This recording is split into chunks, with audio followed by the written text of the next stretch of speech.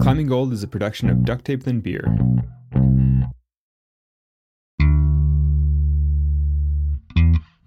Chapter 3. This is how you spell climbing. So I kind of saw the sport go from something where people knew nothing about climbing, and they would say, well, are you a rock collector? And no, I'm a rock climber. So in other words, I started when people didn't even know what rock climbing was.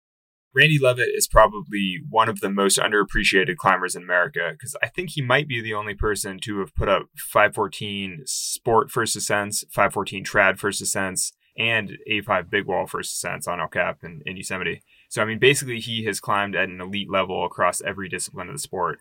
And he base jumps, and he big wave surfs, and he's a pilot. He's like, who's I was like, not Jason Bourne, who's freaking, the spy. How am I blanking on the whole freaking... James Bond? Yeah, James Bond. I'm like, Jesus Christ, I just couldn't think of James Bond. I was like, all I can think of is Randy Levitt. Today, we're picking up 50 miles to the south of Red Rock, where we left off in Chapter 2. It's the wide-open Mojave Desert near the California-Nevada border. Clark Mountain was something that I had seen from the air going over commercial flights, just regular airliner flights. And if you got on the correct seat of the airplane, you would see it at certain times. And I'd seen this thing, and then I realized that it was the same thing I saw from the freeway, the 15 freeway going from California to Nevada. At certain times of the day, I would notice large shadows. And so if you're seeing an east-facing cliff that has large shadows in the morning, you know that there's some seriously overhanging rock up there. It's the 1990s. Randy lives in Southern California. And like Joanne in Chapter 2, he's totally passionate about developing new routes. He sees this cliff from the air, makes a mental note, and then drives out to it with some friends to try and find it. When you get to the base of Jumbo Love, it looks just blank. The rock is white, and it looks featureless. And I thought, wow, it's just too bad there's no handholds. And then I put my hands on the rock, and they literally were just disappearing in giant jugs that I didn't even see standing right in front of them because the rock is so white. And that was the start of it. It was just an awe-inspiring moment that cliff was something that hadn't been climbed at or discovered. It was right in front of everyone. It was jaw-dropping how incredible it looked. So Randy decides to go bolt it. He hikes to the top, he rappels in, and because it's so overhanging, he's got to swing in like a kid at the park on the swing set. He hooks a little edge or hole in the rock with a hook, and then pulls himself in so he can drill a bolt, and he keeps repeating that process. And all the while, he's trying to imagine what it would be like to climb this route. Where should the bolt be? What hold you'd be hanging off of when you clip the rope in. I would always start with the king line that I would see. And Jumbo Love was the really obvious king line, even though it's not full of features that make it real obvious. The whole time I was exploring the route and putting the bolts in, I was just mesmerized by how rad it was and how difficult. And like each section looked like a V8 boulder problem or V10 or whatever, but I knew it was above my grade. I got down after looking at that and saying, that is 515. What Randy was looking at would one day be the hardest route in the world, Jumbo Love 515B. Randy bolted the 250-foot route as 3 pitches, thinking that anyone who would have a chance of doing it would need to divide it up. I'm kind of your basic selfish climber like most climbers are. It's kind of a selfish sport in a sense that you're really not solving any of the world's problems, but you are doing something that feels really good. It's a really healthy thing. And, but it's not curing cancer or volunteering at a hospital or something, but as far as the sport itself, to see that line, to bolt it, to recognize that I couldn't do it. I knew that it was a contribution. I knew that it was a step forward. I just loved it. I didn't know that the route that I would be most famous for bolting was the one that I would have never climbed. I never envisioned that Sharma was going to come along and do it in one pitch. That's like taking a futuristic dream you have and someone putting it on steroids. Chris Sharma was amongst the first rock climbers known purely for his athleticism. His presence was felt everywhere in climbing. Throughout season 1 of Climbing Gold, we're talking about how climbing has evolved from a completely fringe pursuit into a lifestyle, into an Olympic sport, and a multi-million-dollar business. Timing, cultural trends, new gear, they've all played their part in the growth of climbing. But sometimes there's also a generational talent who comes along and blows the whole thing wide open. Everywhere I went climbing, there was a problem named Sharma's Arête or Sharma's Roof or Sharma's Traverse or, literally every climbing area on the West Coast has the Sharma problem, and it's always the area test piece, it's always the hard one. Today, a scrawny kid from Santa Cruz becomes climbing's first bona fide phenom and makes climbing cool. We are talking with Chris Sharma, and we get a little help from Tommy Caldwell and Beth Rodden. Sometimes, climbing can just speak louder than words. I'm Alex Honnold. I'm Fitz Cahall. And this is Climbing Gold.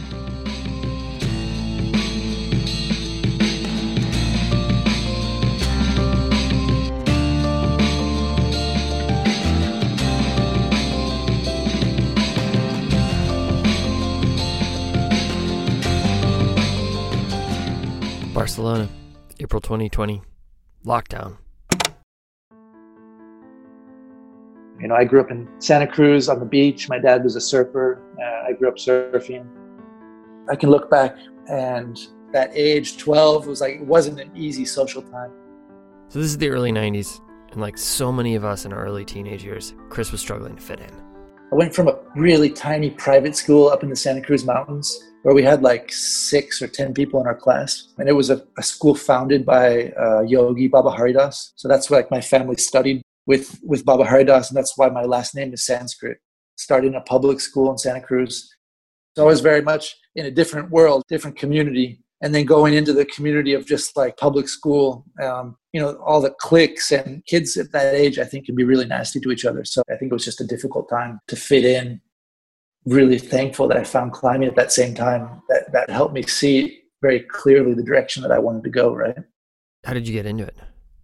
I think I saw K2 and Cliffhanger, and those were like films that really inspired me. I was like, that looked freaking amazing, when I saw that. And of course, I was always into climbing trees and everything like that. So Chris's mom takes him to City Rock in Berkeley. And my mom, she took me up there, and love at first sight, If you've never heard of those movies, we probably don't blame you. They kind of date us. There are these action flicks that are just over the top. It's weird to even have to explain that. I had always been like an athletic kid, but never really found my niche. Of course, all the traditional team sports, none of those were my thing. And then, being from Santa Cruz, like surfing, skateboarding, I did all those things, but I was never very good at that stuff. And so when I tried that, it was like everything clicked. The interesting thing about my story is like climbing gyms were just beginning to pop up in the US, or I guess around the world, right? So I was kind of one of the first talented kids to come into the sport, specifically who started climbing in a gym. I started when I was 12, I guess maybe 12 and a half. I think by the time I was 13, I was climbing 513. And then by the time I was 14, I was climbing 514. And I think that same year I won the national championship for adults and everything. And that's when I met Tommy as well. I've talked a lot about climbing in recent years, but almost not at all about that time with Chris. The first time I met Chris was at a competition in Colorado Springs. He was probably 14 years old. I was like 16. He was super skinny, a little bit nerdy. I remember him telling me that he was just recovering from breaking his hand from punching a kid in the back of the head. and I was like, oh man, this kid's just like kind of a punk, like not at all the Chris Sharma that we think of today. What was clear right from the start was that Chris was freakishly strong, but still clearly a work in progress.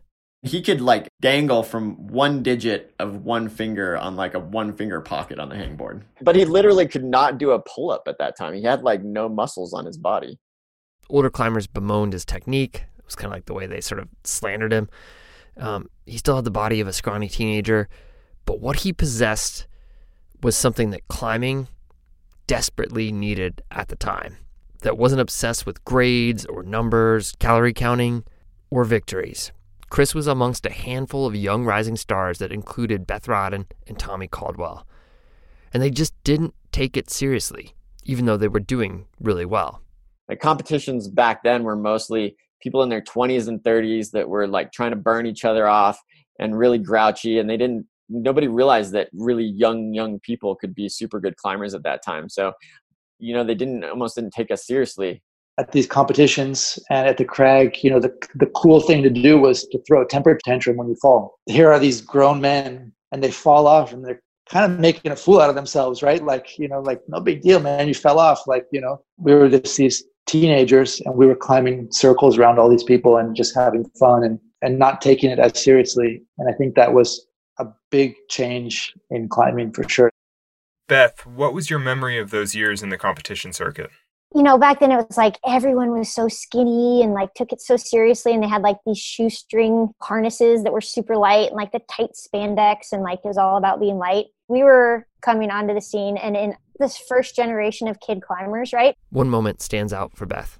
And then Chris comes out and he's got like his baggy Piranha pants on, his baggy shirt on, and he like kind of like bumbles through tying his knot, and he climbs up and he's like climbing out the roof and his like wallet and keys fall out of his pocket, like mid finals route at a World Cup or something like that. And the whole crowd is like, and he proceeds to go and like do the route and win the World Cup. But I feel like it's just like everyone was measuring things so seriously and like taking it so seriously. And like Chris forgets that he has his like wallet and his keys in his pocket. He was miles better than anybody else. Not just a little bit better, but miles better.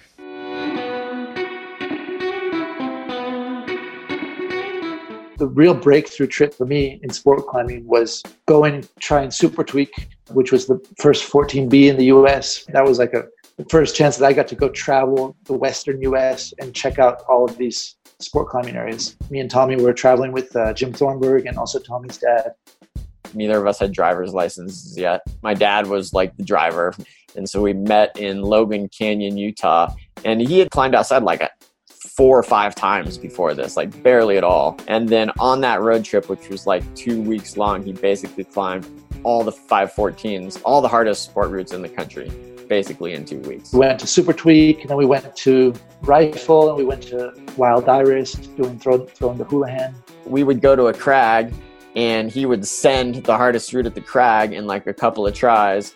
And then I'd be left to try and spend a couple of days, and we would stick around until basically I just felt too bad for making him just belay me when he had already climbed everything. And then we'd move on to the next route. And then I guess climbing the VRG, climbing Necessary Evil, which at the time I guess became the hardest route in the country.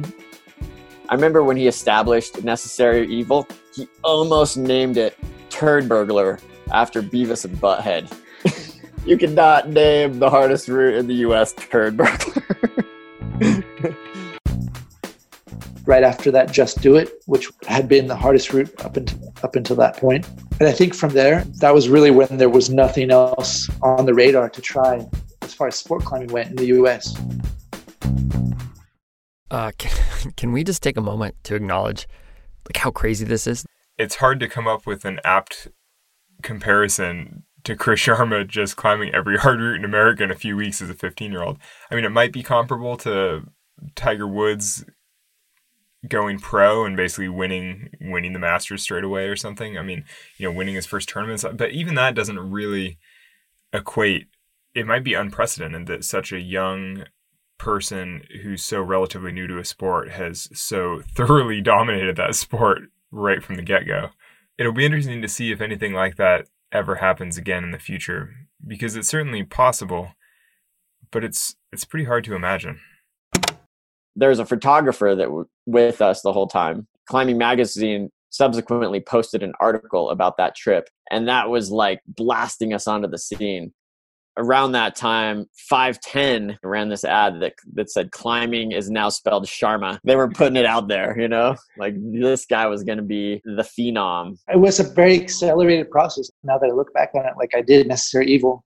I'd barely been climbing for 3 years. So that was like a really, really fast progression. Nowadays, you have some kids that are incredibly fast progressions as well. But I think especially, we're talking the early 90s, that was really unheard of. From that point forward, it was clear that Sharma would be setting new standards.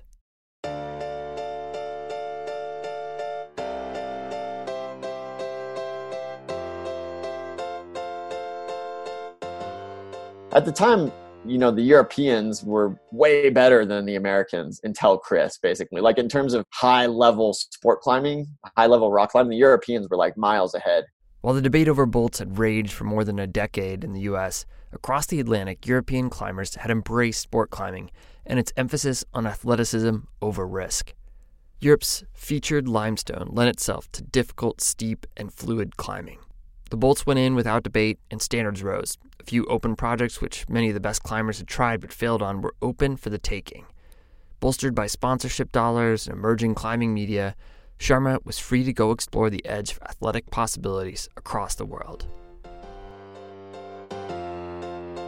Coming up after the break, Chris and Tommy go hitchhiking.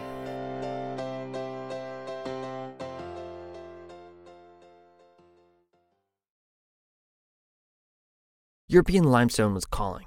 Chris and Tommy both booked tickets. For two teenagers, it was an eye-opening trip. They were on their own, without parents, no real chaperones, just a list of routes and crags to go explore. I met up with Tommy up in Fontainebleau, and I was following Tommy's lead too. Like Tommy had climbed a lot more than I had and knew a lot more about all these, different places in the history. So it was pretty cool for me to experience all that with him. I remember climbing a lot. We climbed in Volk, in Orgon, all these kind of classic sport climbing spots from the early 90s in the south of France. We hitchhiked around, did a lot of sport climbing, and then towards the end of our trip, we did a World Cup circuit. We went to 3 World Cups. Chris got first or second in all of them without even training indoors at all. The whole time we were just going climbing outside. That was kind of the only time I really did the World Cup circuit was that one season. And I ended up winning the first World Cup I ever entered. Didn't one of your World Cup victories, wasn't it taken away for testing positive to weed or something like that? Yeah, something like that. Huh? Oh yeah, you forgot it was a long time ago. That's funny. Were they habitually drug testing at World Cups back then? They were sometimes, but I think they had it out for me. I definitely was not like the typical athlete competitor, and so I think they wanted to make an example of me. You're sure they didn't just see you guys all smoking pot in isolation? That might have had something to do with it too. But. That's classic. No, and so did that sour your experience with World Cups at all, or were you just satisfied by having won a couple and calling it good? Yeah, no, it didn't really sour my experience. I think after I'd won a few competitions, that was enough for me. I never felt the idea I needed to go and win the World Cup circuit 10 times in a row or anything. For me, the experience of kind of knowing that I could play that game and play it with the best of them, that was enough. Around that time, I was really inspired by doing new routes because there was kind of this clean slate. It was kind of your own little world, right?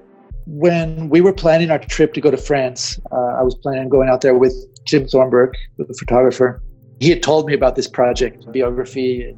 He said it was amazing. I think I'd seen some pictures from Arnaud Petit as well of him trying it and already kind of knew about this epic project. And so, yeah, that was literally the first route that I ever tried when I went to Seus. I think we flew into Geneva or Lyon or something. We drove straight to Seus and the next day hiked up there and went straight to biography. And I guess I was pretty hungry for trying to find hard routes back then and maybe a little bit cocky too, probably. But yeah, that was kind of funny that I didn't even warm up. I went straight on to that route. Originally, there was a midway anchor, and there was the extension, and I climbed to the midway anchor in a couple days, and then fell a bunch on the upper part. Ended up going back there with Tommy, and then took me another 2 trips over the next few years to finally complete it. The full biography. Sharma would rechristen the route Realization. It was the world's first 515. It had been 16 years since the first 514 was established in 1985, and many didn't think it was humanly possible to break into this new grade. In 2001, the fledgling internet carried the news across the international climbing community. In college dorm rooms with Ethernet, a new generation of climbing kids watched grainy footage of Sharma making history. Chris was no longer a spindly kid from California. Sharma's laid-back, have-fun, not-too-serious spirit, coupled with incredible athletic intensity, spread through climbing. He sort of changed the ideals. Everybody thought that maybe the most effective way was to not be too serious, climb the hardest thing you could and try real hard outside, and that's what made you the best climber. I feel like the whole culture for a while shifted to that, and training became almost a little bit like looked down upon. Everybody just followed Chris. And it was not only that he was strong, he was like cool, he was sexy, he was funny, he had this like surfer vibe. He was, climbers were just these like kind of vagabond dirtbags, and he kind of had it all.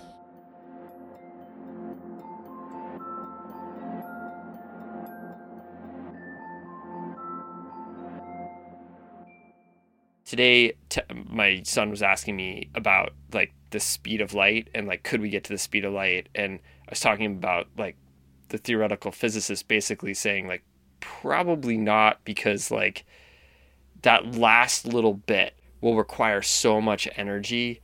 It's like we could come close, but we could never come quite that close.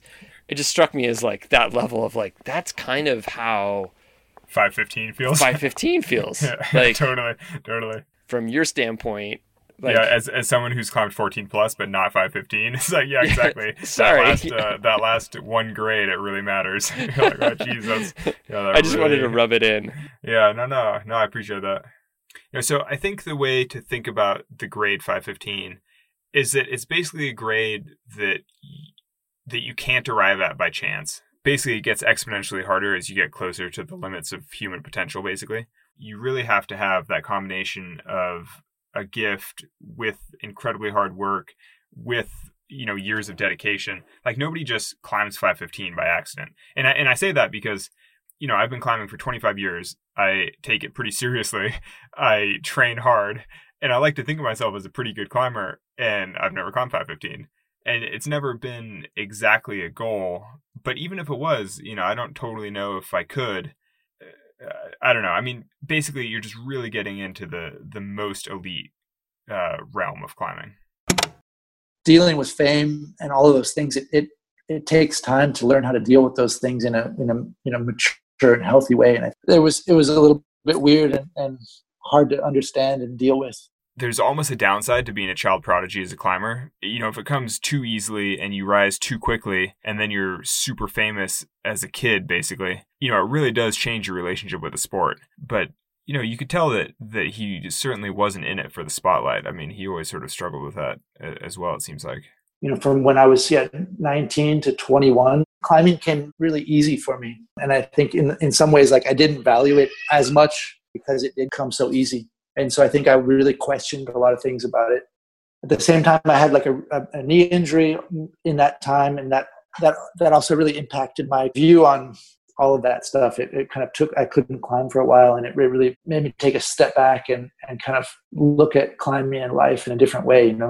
I saw it's maybe not the healthiest thing to put all of your eggs of happiness into just that one basket of succeeding as a climber, right? It made me really appreciate developing like a spiritual side, or like a more of an inner peace, and that really like embarked me on a new path in my life. From when I was 20 to 22, 23, like I continued to be a climber, but I was also mixing that with a lot of time not climbing. I was traveling to meditation centers. I was traveling around India, all around Asia, studying meditation and Buddhism. And that was also something that really had a profound impact on my life and who I am.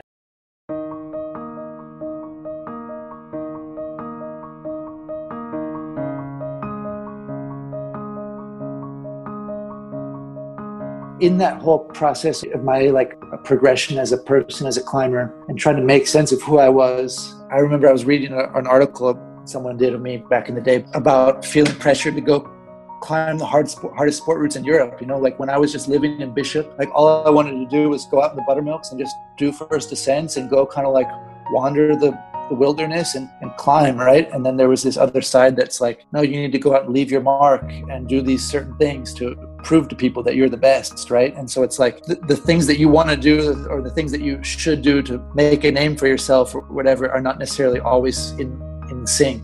It's not always easy to mix business and pleasure. I've seen actually a lot of people fall out of love with climbing once they became professionals, because all of a sudden they get sponsored, they have companies paying them, and then they feel this huge pressure to impress others, or it's a fine balance to navigate all that.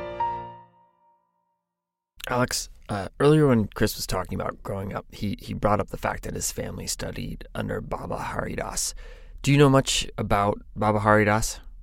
I know nothing about Baba Hari Das except for the famous boulder problem in Squamish, which is named Baba Hari Das, which I've done many times over the years. But presumably it was done first by Chris and named after the Baba Hari Das. But I always just thought it was a classic V7 sloper traverse. So Baba Hari Das, whose followers called Baba G, was one of the a handful of people responsible for popularizing yoga in America. If you've practiced yoga with any regularity in your life, you've done a movement sequence that Baba Hari Das developed. He conceptualized and created and popularized prenatal yoga as a way to help women. He wrote several books that became sort of handbooks for yoga. Before he came to America, he was this ascetic, kind of this yogi who lived beneath a boulder. But somehow a handful of academics in the United States heard about his teaching, and they ultimately convinced him to come to the States, where he founded the school and learning center that Chris went to in Santa Cruz. The crazy part about all this is that from 1952 until he passed away in 2018, Baba Hari Das never spoke a word. He took and followed a vow of silence. He communicated through his writing and a little chalkboard and powered a whole spiritual and fitness movement that way, which is kind of insane. Chris is not Baba Hari Das. That's definitely not what I'm trying to suggest. But there is a through line in the way that Chris's climbing career unfolded. Chris is clearly a smart, thoughtful person who has his opinions, but he's always been soft-spoken, right? His fame, his influence, they came through the practice of climbing. He had this platform, which, aside from occasionally pointing out that it was kind of absurd how much people were fascinated by grades and numbers, he never really treated that platform as a soapbox. But his climbing, it was spectacular. There's something about it, right?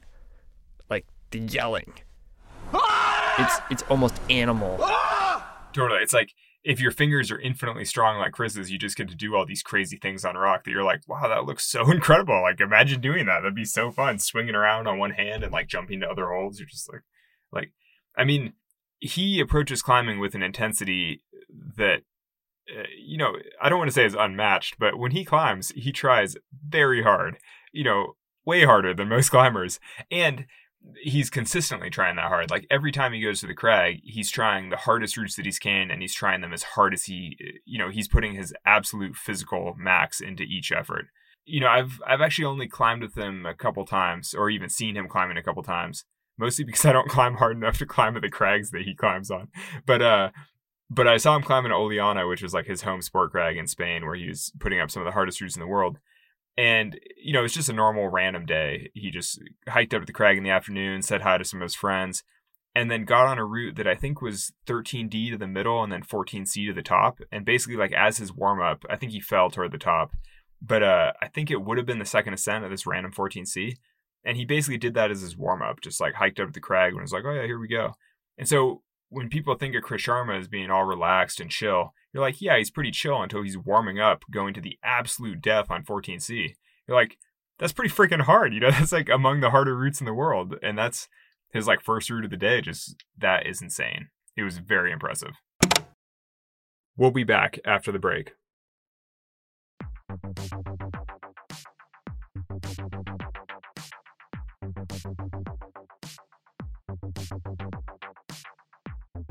A very big turning point in my climbing in my life was when I came to Mallorca, because I was trying to reconnect with climbing as much more of this meditative kind of artistic process. Coming to Spain and discovering deepwater soloing, that was when I was able to kind of like come back to climbing in this really powerful new way. And Deepwater soloing is basically climbing above the ocean without a rope. it was like this blank canvas of rock where you can just climb wherever you want, and it was just, everything was ground up, and it was kind of like, it's like super highball bouldering, and then this whole element of the ocean. Like the most dangerous parts are actually once you're in the water, especially when there's like big surf, and how you manage that, and there's all these different aspects. And in a way, I think it mixes the best parts of sport climbing, bouldering, and trad climbing too. I mean, it's very much an adventure. Like the places that I go, like no one is there, and it's very remote, and it's very much has this alpine feel to it. You know, there's this big element of adventure, going to these new spots on the open ocean. It combines all of those things in such a cool way. Except that it's not exactly safe though, is the thing. That's what, to me, the bummer of deepwater soloing is that, you know, you feel like it should be safe, but it's kind of not, because half the time falling into the ocean is terrible. Yeah, I mean, honestly, I really get off on that. Like, I love like the adventure of all that side. So I don't know. I guess I understand where you're coming from, but for me, it's different. I don't really like free soloing greasy granite slabs thousands of feet off the deck either. So yeah, you know, we all have our personal taste in climbing.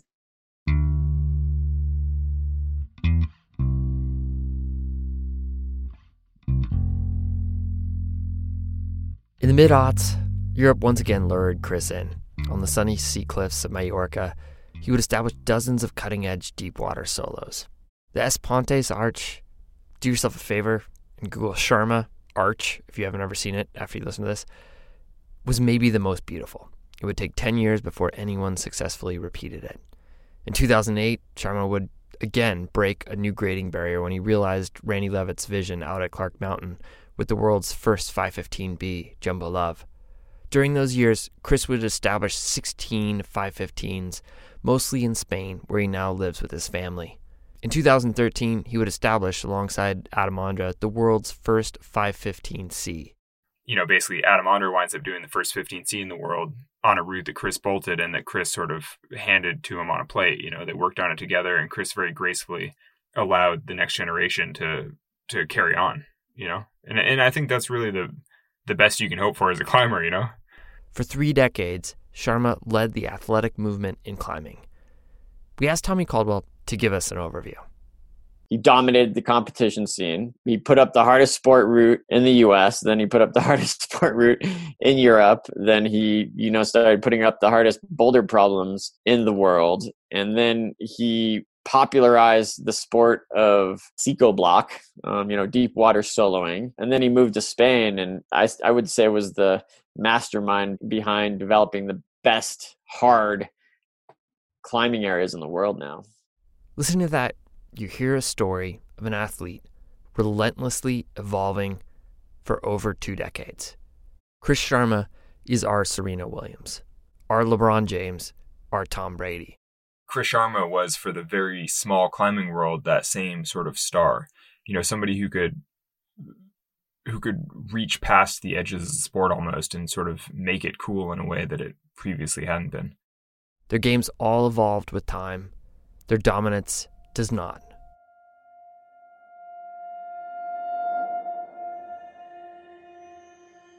For me, if I just see some chunk of rock that doesn't look very cool, even though it might be the hardest route in the world, it doesn't really inspire me. Because I love trying hard routes. Like, I'm absolutely inspired and more psyched than ever to try projects and stuff. But it gets to a certain point where it's kind of repeating the same process. These, big milestone experiences in our lives, we really have to fully reinvent ourselves and think outside the box to this whole new level. With the mandala, with biography, with a lot of my first ascents, I didn't grade them. It's extremely hard to put a grade on these climbs because there's so many other factors besides just the climbing. It really is about the personal experience and pushing through our personal boundaries, and of course having fun. And of course it is an amazing activity, but it isn't that profound. It's we're not finding the cure for cancer out there. Like, we're going climbing because it feels good, because it makes us happy. One of the things I say to people, depending on our attitude and how we approach things, we can transform them into the greatest or the worst experiences. You know, we could go to a really crappy, chossy little boulder, you know, and that's why I have some of the best experiences from climbing around Santa Cruz, just these little tiny little boulders. But you go with the right attitude, good friends, and you have an amazing time, and suddenly that boulder is transformed into this amazing thing. And vice versa, you could go to a place like Sayus or Yosemite or something and have a bad attitude, and it doesn't matter that you're in the best place in the world, you transform that place into a bad place. It really depends on how we approach everything in life. And I think it's important to remember that climbing is much more than a sport. Of course, it's great that it is a sport. It's so cool that it's in the Olympics. But climbing is a portal to like so many amazing experiences beyond just, you know, winning or getting a gold medal or something like that.